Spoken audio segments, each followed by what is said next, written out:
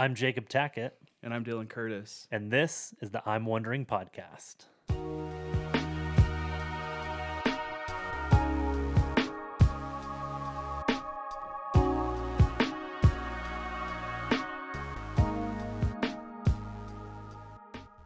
All right, well, welcome everybody.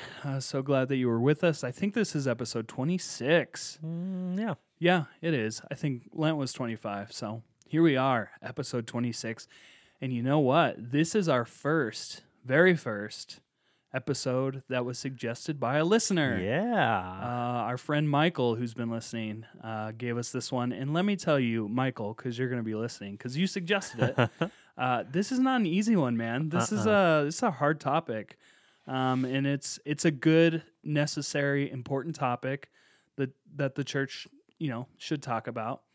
So I'm glad we're doing it, but at the same time, it's going to be tough. This is probably the hardest it's ever been for us to put together an episode. We spent quite a bit of time on it. We went back and forth on a lot of ways we could cover it. Because it could be 1,000 episodes, and the topic is sex. Ooh. So Here we go. I've always heard pastors say that anytime sex is the topic for the weekend, the church attendance is always the highest. So we'll see with the podcast, or it might scare people off. We don't know, but I think it's good. We'll report back next week with our numbers. Yeah. We'll let you know the following week how it went, and when there's like 2 plays, we'll know. I wonder, this just popped in my head. I wonder when we upload this to Anchor if we need to put the explicit button on there. Like you can choose explicit because we're talking about sex. So We are talking about sex, but there are no explicit words. So, but the topic could be explicit. I get it. Yeah. I get I it. seriously almost just said the F words Don't do that. So you have to bleep it out. Don't do that. Yeah, we could just start beeping words that aren't curse words, and everybody thinks we're being bad. Anyways, you know what? We're just gonna go for this. Let's do it.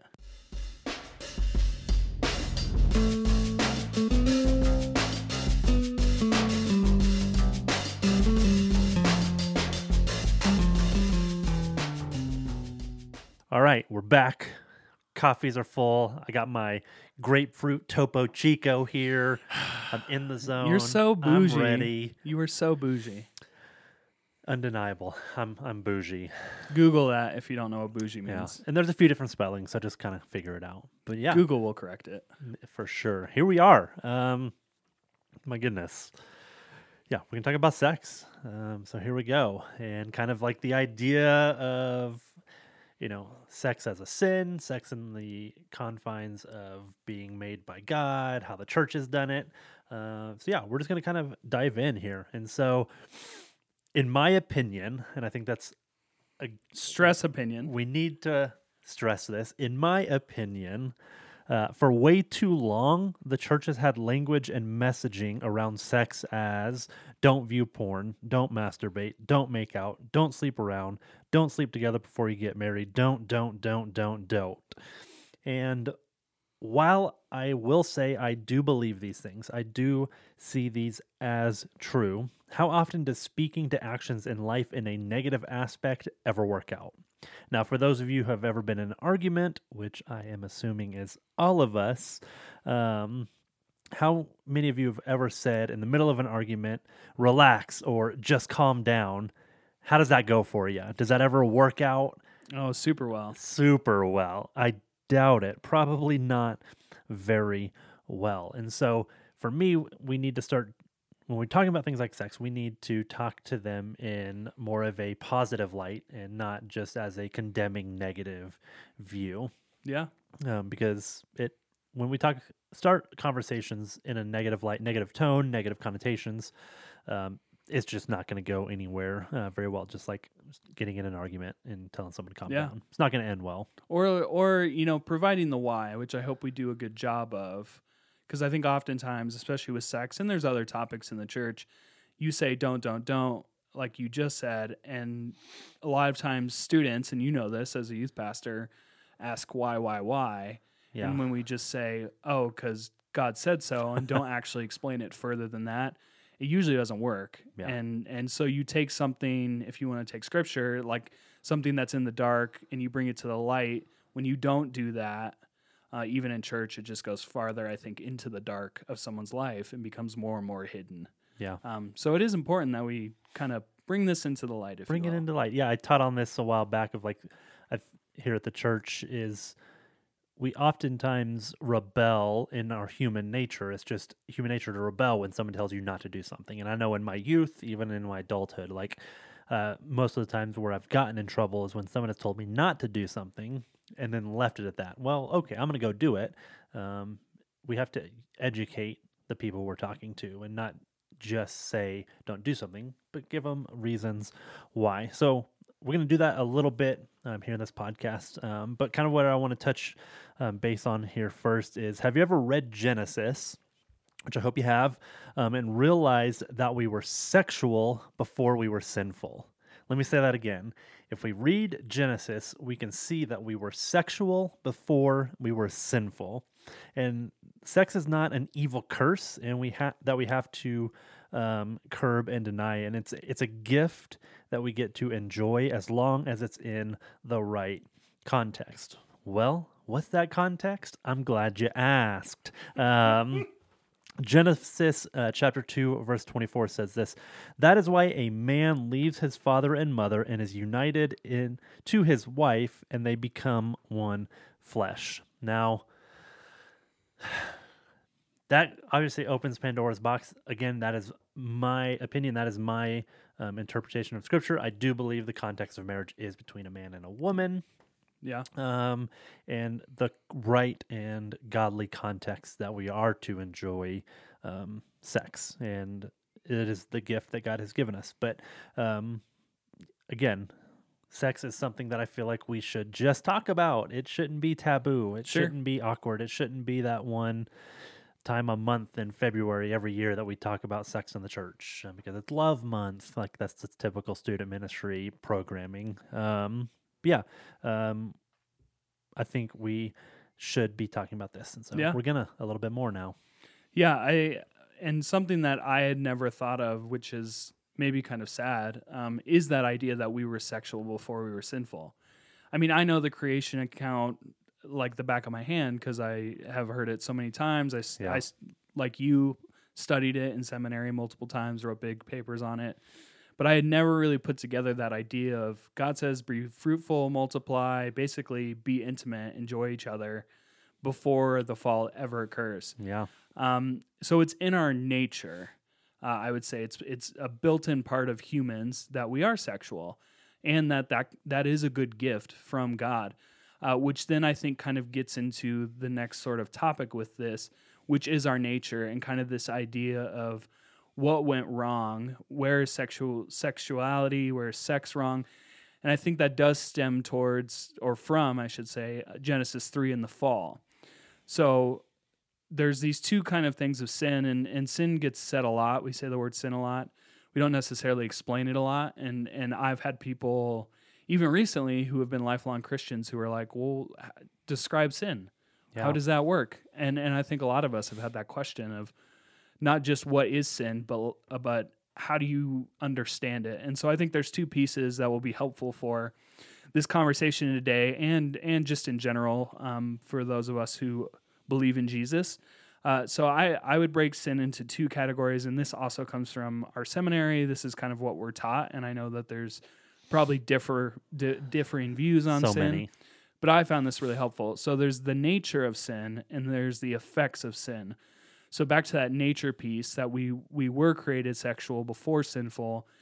With the fall, we now have a nature of sin, which means we have a propensity, and I would say is inescapable, that we will sin, which I would categorize sin as anything that is contradictory to the way God made the world and intended for us to live. Yeah. So, for instance, with sex, of course, love. that is not. What's love? That's not. Lust, of course, to desire someone purely for pleasure's sake, and not out of love or wanting to be intimate with the person you love. And then also, of course, selfishness. We see that a lot. Even in relationships, which is part of sex, right? Even if you're not engaging in the physical activity, being in a relationship, intimate, but doing it for your own sense of security or like whatever other reason, that the nature of sin piece of us pushes us towards that. And I would say those are sinful things. So that then it's kind of hard to talk about, Yeah. but that bleeds into the effects, which is like the manifestations, the actual acting out of.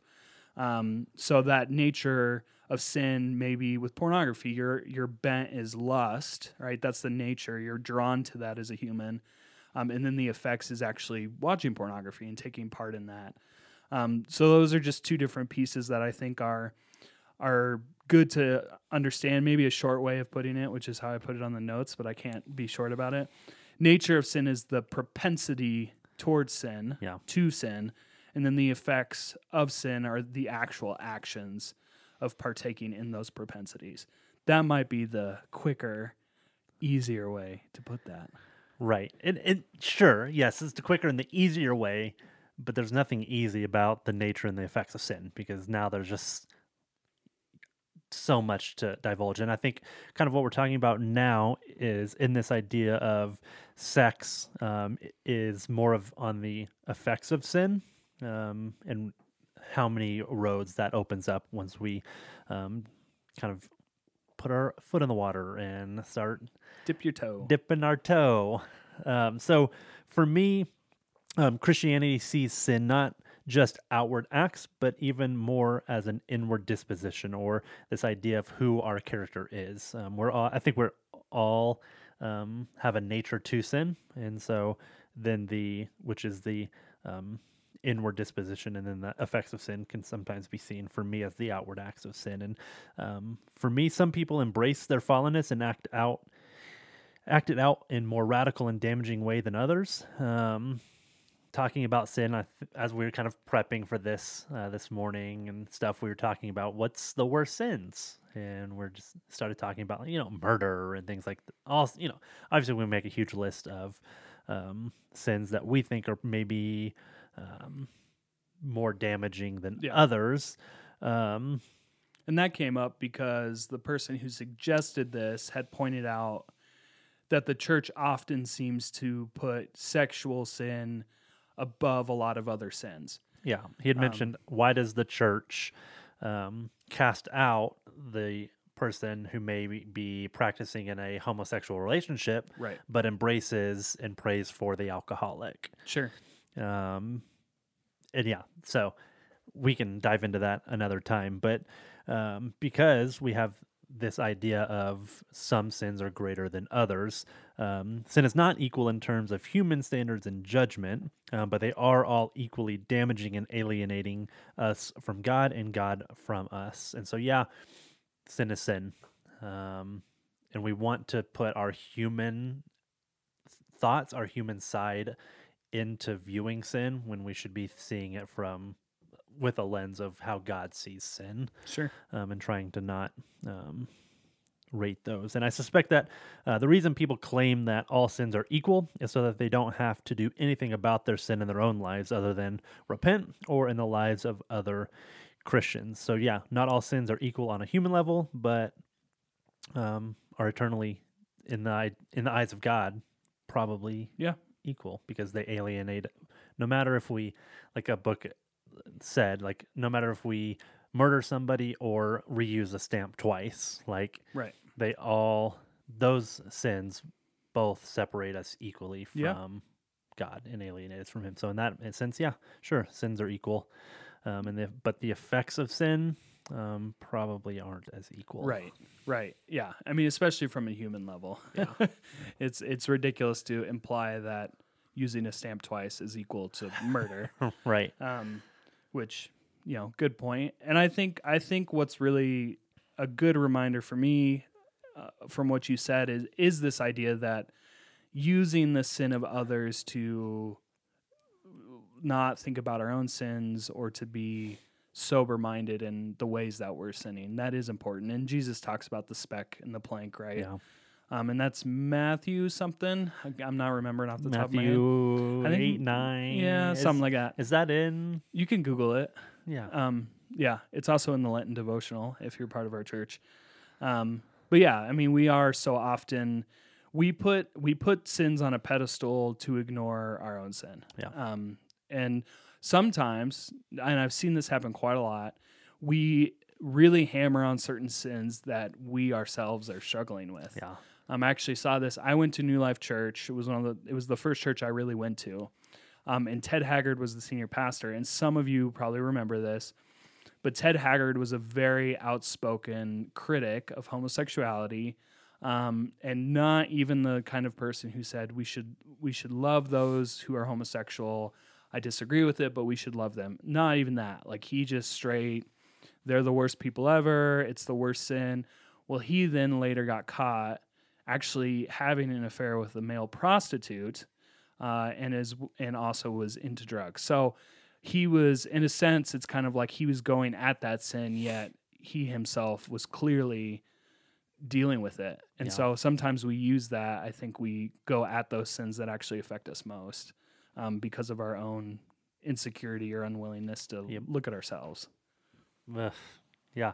Heavy. It is very heavy. So kind of moving along, kind of keeping this bus going. What does the Bible say about all of this? What does the Bible say, not only about sin, but this idea, this broader topic of sex? And so I'm going to talk a little bit about the creation story. And I know we all know about it. We all have heard it. We know the creation story, but I kind of want to run through this from top to bottom, and then talk a little bit moving into Genesis chapter 2, just to kind of go back to this idea that we were sexual before we were sinful. So as we look at creation, in Genesis 1, God created light and divided it from the darkness, and then day 2, whether it's 24 hours or not, that's another topic. God created atmosphere and divided it from the oceans. Then he created land and divided it from water. In that day, he also created vegetation, so plants to create seed, trees to create fruit, things like that. Then he created the sun, moon, and the stars to fill the sky. Day 5, creatures created to fill the sky and the water. Then he created creatures to fill the land. Man created as his pinnacle of creation. And then he rested from all of his work. And so as we kind of look at creation and move through Genesis 1, it's important that we look that when it comes to sex, when it comes to who we are, how God created, is we are more than our sexual identity. We are more than just sex. Yes, we were sexual before we were sinful, but we're more than that. And I think that shows through how God created, and not only how he created, but how he was intentional in creation, how he was intentional in creating humanity in his image. Because if we take these days and kind of start flip-flopping them, they begin to not make sense on a scientific level, because they wouldn't work. For instance, if God created man and animals before he created land and water and vegetation, they're going to starve to death, right? They're not going to be able to live. If things were created before the atmosphere, obviously there's no oxygen and things like that. And so I just see there's so much intentionality around how God created. Just goes to prove that we are more, we have more identity than just our sexual identity. And as we move into towards the end of Genesis here, I'm going to scroll down here in my Bible. Genesis 2 at the end, God says in verse 24, I don't think I'm jumping ahead of myself here. Verse 24, this explains why a man leaves his father and mother and joined to his wife, and the two are united into one. Now the man and his wife were both naked, and they felt no shame. And so, I just think it speaks a lot to how God created us. There is no shame in our sexuality. There is no shame in how God created us to be sexual. It says here, they had no shame.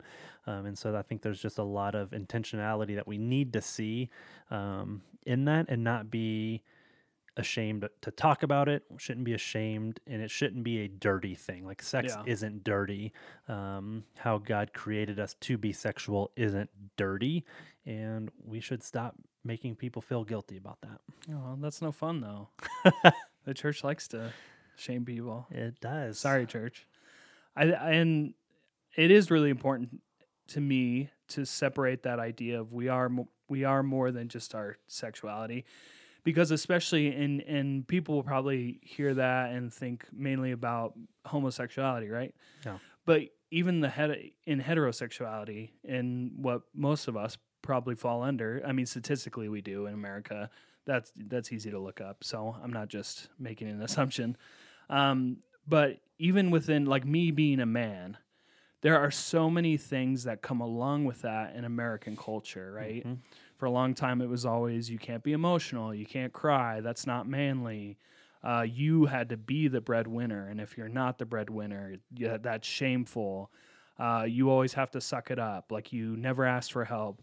So there are things that even in like heterosexuality, which is obviously accepted within the church, there are a lot of, I would say, toxic aspects to it as well that we don't address or talk about all that much. We'll say, oh, Jesus wept. And like that's where we stop. Yeah. But we don't necessarily address also the norms that come along with each of our genders and how those also, I think, can over-define us and pull us away from understanding that we're made in the image of God. And that all feeds into, as well, in my opinion, a lot of sexual practices, because like a alpha male is able to get whatever woman he wants, and it's just easy to see how that all ties together. And if we over-identify with that, we then, our nature being the way that it is, pushes us towards acting out in ways that feed into that and then manifest sin, basically, because we're trying to be macho man or we're trying to be what have you. And then if we're not, we're shameful. So it is important to remind ourselves that you, me, everybody, the primary thing that defines us is that we were made in God's image. End of story, period. That's the starting place for all of us and what our value is. Yeah. And obviously people don't believe that, and so that's a whole different thing. But as a Christian, I believe that and think it's an important anchor, and especially in treating, when we deal with people who are different or think different. Let's move into some New Testament. Heyo. So, of course, we have Paul writing to the Corinthians in this section. And let me tell you, the Corinthians were not Paul's best friend. If you look at all the letters, the Corinthians were the ones, he had to write 2 letters for one.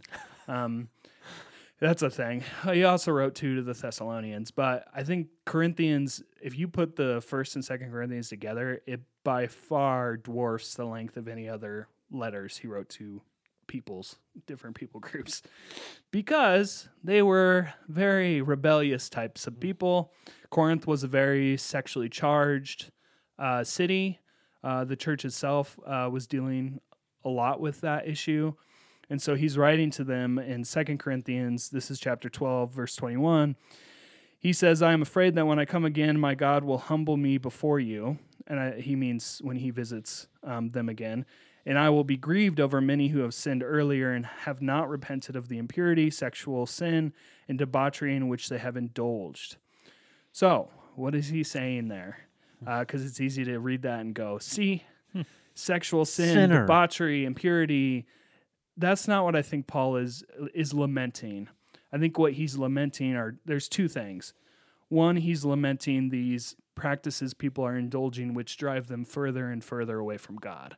That's one of his main reasons for saying it grieves me, because your indulgence in those things is taking you away from God, which they certainly do. It's easy for people to be pulled away by that. So I think that's one thing. And the second thing is that God readily offers reconciliation and redemption, and they're not taking him up on that offer, if you will. So he has given us freedom in Christ, and they're choosing to be stuck in their sexual sin. And this is a reality for all things, not just sexuality. We're all owned by something. We may not think it, but we're all owned by something. And whether we choose to embrace Christ and his goodness as being the thing that we are slaves and servants to, or whether we choose other things in life. We are all owned by something. And people, I think, forget that and don't realize that. So would you rather be a slave to your sin and your sexual sin and impurity and seeking after all these pleasure things, or would you rather be a slave and servant to Jesus? And I think Paul's trying to invite them back and encourage them to come back to Christ. So I think that's what he's lamenting over, and I think this can easily be weaponized because it has been. And a lot of if you just Google, which I did, I don't know the Bible front and back, so don't shame me for that. But even if you Google, there's a lot to do with sexual sin throughout Scripture, a lot in the New Testament, and all of it. When you read those, can be weaponized and said, see, this is the problem. But Paul's really lamenting more than anything that they are being driven away from God by these sexual urges. More than anything, that's Paul's biggest thing. Not to be Mr. Judgmentalism and say, you're wrong, change your ways, right? He's saddened, he's brokenhearted over this because he knows what that means for their life. And that's important. I think that repentance, reconciliation piece is really important because ultimately being in relationship with God is incomparable and is a life that's far better than any pleasure we may find, sexually or otherwise. Yeah, and I think, for me, some theologians and such argue that there's no one single theology of Scripture or one theme of Scripture because there's just so many that you can't just pick one. And so I'm kind of in agreement with that. I can see that. But I think weaved all throughout Scripture from Genesis to Revelation, we see God's reconciliation acts. We see God attempting to reconcile with people. We see God trying to urge us towards repentance and ushering us back to Jesus, back to Him. We should have an episode on that because I feel like there is one big overarching theme, if you will. Yeah. And I won't give away what I think it is right now, but that'd be fun. Got them in suspense. I like it. But for me, I think all throughout Scripture we see this, like I said, God ushering us towards repentance. And there is a section in Scripture that I think speaks to this idea of sexual immorality, sexuality as people, us engaging in sex, what that looks like. And there is some debate among scholars and theologians around this piece of Scripture because in some instances in early manuscripts it's not there. There's a bunch of reasons why it could not be, but for me, so if you'll go in your Bibles and go to John chapter 8, there you'll see some Scripture 1 through 11 that's italicized, and that's because some people don't think it was originally in Scripture. Well, for me, I don't know, it's there, and I think it has some truth. Yeah, I think it's theologically true. Yeah, and it fits Jesus's character. Yeah. So regardless of if this actually happened or not. We're going to base off it. So basically what happens is the Pharisees catch this woman in the act of committing adultery. And so I've taught on this and there's a lot going on. Like, how did these Pharisees just happen to catch her? Where's the man in all this? I think it was a setup. I think this may have been a Pharisee who was having sex with this woman. And that's how they, I'm air quoting here, caught her in the act of adultery. And so they catch her in this act. They bring her out in front of this huge crowd, and Jesus is there, and they throw her in front of Jesus and says, Jesus, we caught this woman in the act of adultery. You know what the law says? What should we do? And basically they're trying to trap Jesus into saying, yes, you caught her, stone her to death. Which would have been against Roman law because she would have to go in front of a jury, yada, yada, yada. And so they're trying to trap her. And instead, Jesus twice kneels down in the sand and he draws in the sand, writes something in the sand when we don't know what it is. And essentially they're pressing him and Jesus looks up at the Pharisees and says, let whoever has never sinned before cast the first stone. And of course, then from the oldest to youngest, the Pharisees start dropping the stones and leave. And Jesus looks at her and says, where are your accusers? Haven't any one of them accused you or blamed you? And she says, no, Lord. And he says, go and sin no more. And so that's a brief, probably could have just read the passage at this point. Yeah. It's okay. But anyways, I think this is a great example of one, we are, like we've already talked about, we are more than our sexual identity. We are more than our sin. We are more than whether we have had sex outside of covenant of marriage or within, how we view that. Jesus cares about our heart, and he cares about repentance and forgiveness and reconciliation. And there is no sin, whether it's murder, adultery, sex outside of confines of marriage, reusing a stamp more than once, lying to your mom. Sorry, Mom. That is outside of God's grace, outside of God's goodness, and outside of the realm of forgiveness and reconciliation. Yeah, if God was interested in punishment, he would have left the law in place, the law of Yeah. Moses. So obviously we see that's not the case. So Thank you, Jesus. yeah, and we all have sin. And that John passage is always a good slap in the face, if you will, of like, Yeah. cast a stone as if you have no sin. Plenty of sin every day. Repent. Yeah.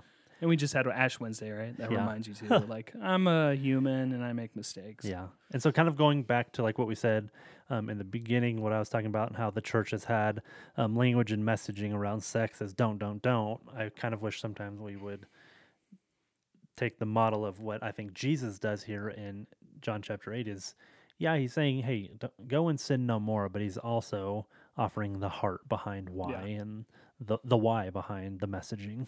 Yeah, absolutely. And one thing that's not in the notes, and this is going to be a long one, just another warning. At this point, maybe we're just a 40, 45-minute podcast. I don't know. We have the audience now. But something, and I think I talked with you, I've talked with a couple of people about this over the last several years, but one of the things I wish would happen more often with sexuality, especially in the church, is the positive aspect of talking about it, that it is a gift, that it is something beautiful, that it is an intimacy that a husband and wife can share with each other, that is meant to be shared with one another, that it can be enjoyed. Those are good things. And sex is a good thing when it's done well, when it's done with care and love for your partner. Mm-hmm. That's a good thing. And we don't teach that. I didn't grow up in the church. I was never taught that, even in a secular household. We never talked about sex. That was passé. Do not touch it. Just don't. But I always had the sense that it was bad. It was dirty. When you have health class, it's all about STDs and unwanted pregnancies. And unwanted pictures. Right. So part of what I'm getting at with this is that we don't actually talk about the value of it. We only talk about the devaluing of it. But I think to really grasp the importance of this, we have to grasp the value of it first before we even think about how it might be devalued at some point. And then even if you talk about that, to also talk about how God can reconcile and redeem that. Yeah. And I've seen so many bad examples. You shared one before we started this. One that I've seen way too many times is the balloon. So the pastor will blow the balloon up all the way and then share every time you've done something wrong sexually, whether that's having sex before marriage or what have you, you lose a little bit of air. And then at the end of it, the more and more you do that, you have an empty balloon. That's not how God works. No. God doesn't work on a balloon system where here's our set amount for whatever, whether for this purpose, sex, and then you lose it every time you misuse it. That's God restores and redeems. That is who God is. That's who he's always been. So cut it out. Yeah. And also talk about why sex is important and why it's valuable and why it needs to be cherished and protected in that way. So that's my thing. That's my agenda. That's something I hope I can, when I have kids, I can teach them well of why it matters that we don't engage in these sexual sins, because it is such a valuable piece of who we are. Yeah. That would be my little opinion. Yeah. And there's just so much more I want to talk about on this. I know. But we just can't because of time and there's too much. I mean, there's so many books about this, right? So right. But we're gonna push ahead. So I can hear Michael in his head saying, "Well, where did the American church get its view on sex?" because there's a lot of history behind this. There's a lot of Christian groups that had influence, and we've talked about it. That's also why I can hear it. Yeah. Because he said, I remember him saying to me one time, it's the Puritans. It's the Puritans are the reason. Well, Michael, that's half of it. So let me tell you. This is from the Ezra Institute. So I'm just going to kind of read their paragraphs like I do with the history stuff because they always write it better than I would. So the Puritans are part of it. So we had the Puritans in America, and they had a bent towards returning to biblical sexuality because there had kind of been this sexual awakening, if you will, where society got a lot more lax. So when they moved to America, they wanted to reestablish the biblical norm of sexuality. So it says the Puritans, who were really responsible for the elevation of the significance of sex and romance within marriage and Western culture, because they were the heirs of Calvin, essentially, who was pretty strong on this. And we should not be surprised by this, since they regarded Scripture as the final authority for faith and practice, which I do as well. Certainly, they were also noted for taking seriously the penal sanctions for sexual sin in Scripture, some of which we mentioned, and there's a lot more, but not because they had a negative attitude towards sex. So this is something I didn't realize. Yeah. I always took the Puritans to be prudes, right? And that's been a joke forever. But actually, they weren't in the confines of marriage. But outside of that, on the contrary, it was because they so highly valued the gift of marriage and the ordination of God regarding the sacred nature of sexual relationships that they protected it by law. So you do have the civil side that came from the Puritans, which, if I'm thinking correctly, had obeyed certain sex positions. Obviously, any sort of sexual relationship outside of marriage between a man and a wife. So that is kind of where we get that side of things. But they also saw sex as not simply necessary. It was a God-given blessing. And they were kind of far, I like the way they put this, far from prudish pietism is the way that the Ezra Institute puts it. The Puritans, as illustrated in the work of Thomas Hooker, which, I mean, come on now. Come on. The irony. That's the irony of that name in this topic, I just tell you. Anyways, sorry, I'll grow up.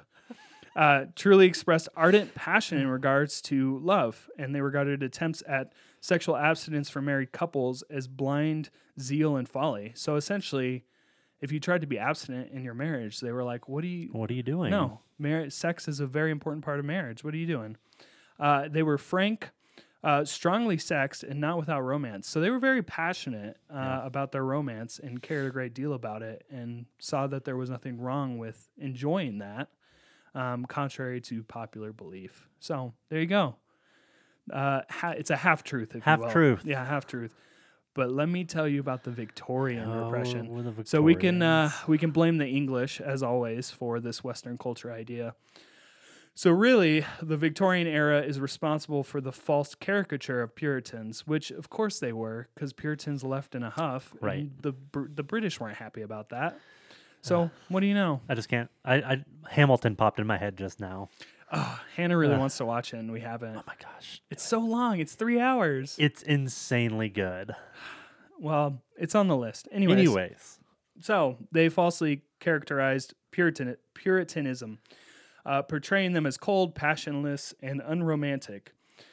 This neo-Puritanism of the 19th century, which is the Victorian, marked by prudery, which I've never heard.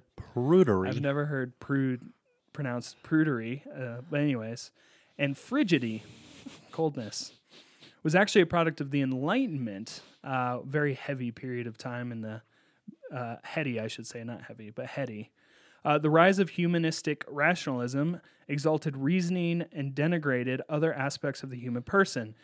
Feelings and emotions were repressed beneath a facade of stylized manners and rationality. So basically, don't have emotions, and as we all know, sex can be a very emotional, intimate act, and that is not good for rationalism. Prostitution and pornography were rampant, actually, in Victorian England. Women were largely thought to be lacking in sexual desire, and wives were required to endure, not enjoy sex. So it was not something that you enjoyed at all. It was basically a business transaction, is what that sounds like to me, which is really sad. This is even worse. Pregnant women were expected to stay in their homes to avoid displaying the results of intercourse, and women were denied access to reading that might be sexually enlightening. Even Shakespeare. Which is wild. It's like, Yeah. so you're telling me the only way people know that you had sex was because your belly was large? I guess. But like holding the baby at the farmer's yeah, market yeah, on that's Tuesday fine. afternoon. Yeah, that's fine. That came in a basket. But you should be ashamed because for some reason you should be ashamed that you're having a kid Right. and that you had to have sex to have that kid. I don't get it.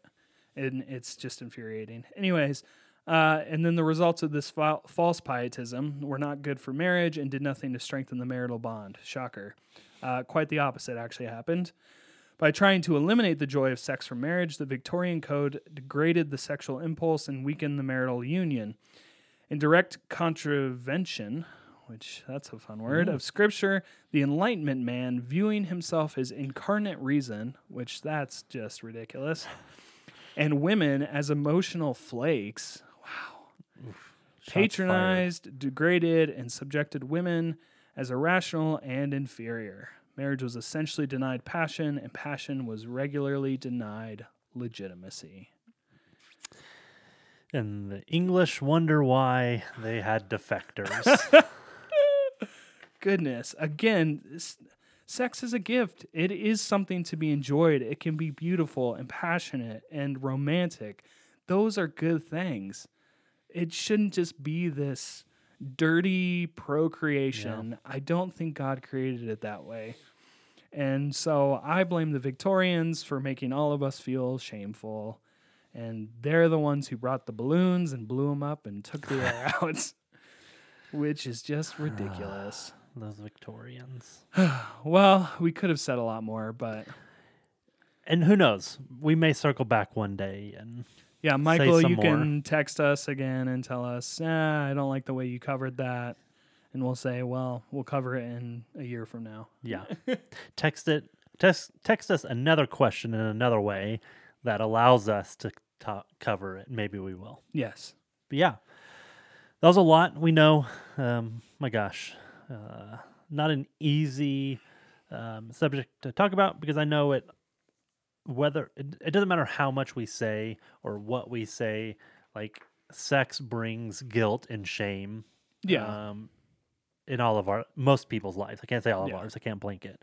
And that's sad and it breaks my heart. But know that no matter what, if you think you've messed up in this area, you are redeemable. God loves you. We love you.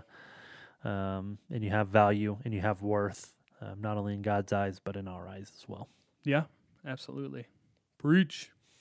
Well, before we close, I'm wondering, very applicable, this wondering question.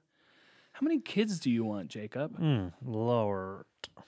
I mean, like, if I could have it my way, like 2, a boy and a girl, I'd have a girl first. Yeah. Carol Ann has wanted, 4 kids. 4? Carol Ann, why? I know. She's an only child, and so she definitely... she doesn't have to overcompensate for that. I know. But thankfully, it's interesting. Like we'll see. Like, we'll go out to, like, coffee on a Saturday morning. Sure. Right? And there'll be parents with, like, 4 kids all under the age of 10. And we've seen this multiple times, and every time Carol Ann sees it, she's like, oh, my gosh. And so I think she's, like... 2, maximum 3 now, and so I'm like, I can't imagine trying to wrangle 3 kids like that are young. Gosh, I've been watching Malcolm in the Middle, and they're 4 boys, and they're all chaos. It's just awful. So I can't imagine. And I know one family that has 4 girls. It's just that's a lot. I mean, blessings to all y'all out there who have more than 2 kids. I know. I was talking with Andrew. Y'all doing it. They had twins, right? And if they have kids again, imagine if they have twins again. It's like, no. You went for 2 and got 4. No, thank you. Is that a buy one get one free kind of situation? Oh man! Buy one get one 10 times the cost. I'm kind of scared of having a girl because I just feel like she'll break my heart. Oh, absolutely. And I'll be like, with boys, I feel like I could just be straight with a boy and be like, what are you doing? Knock it off.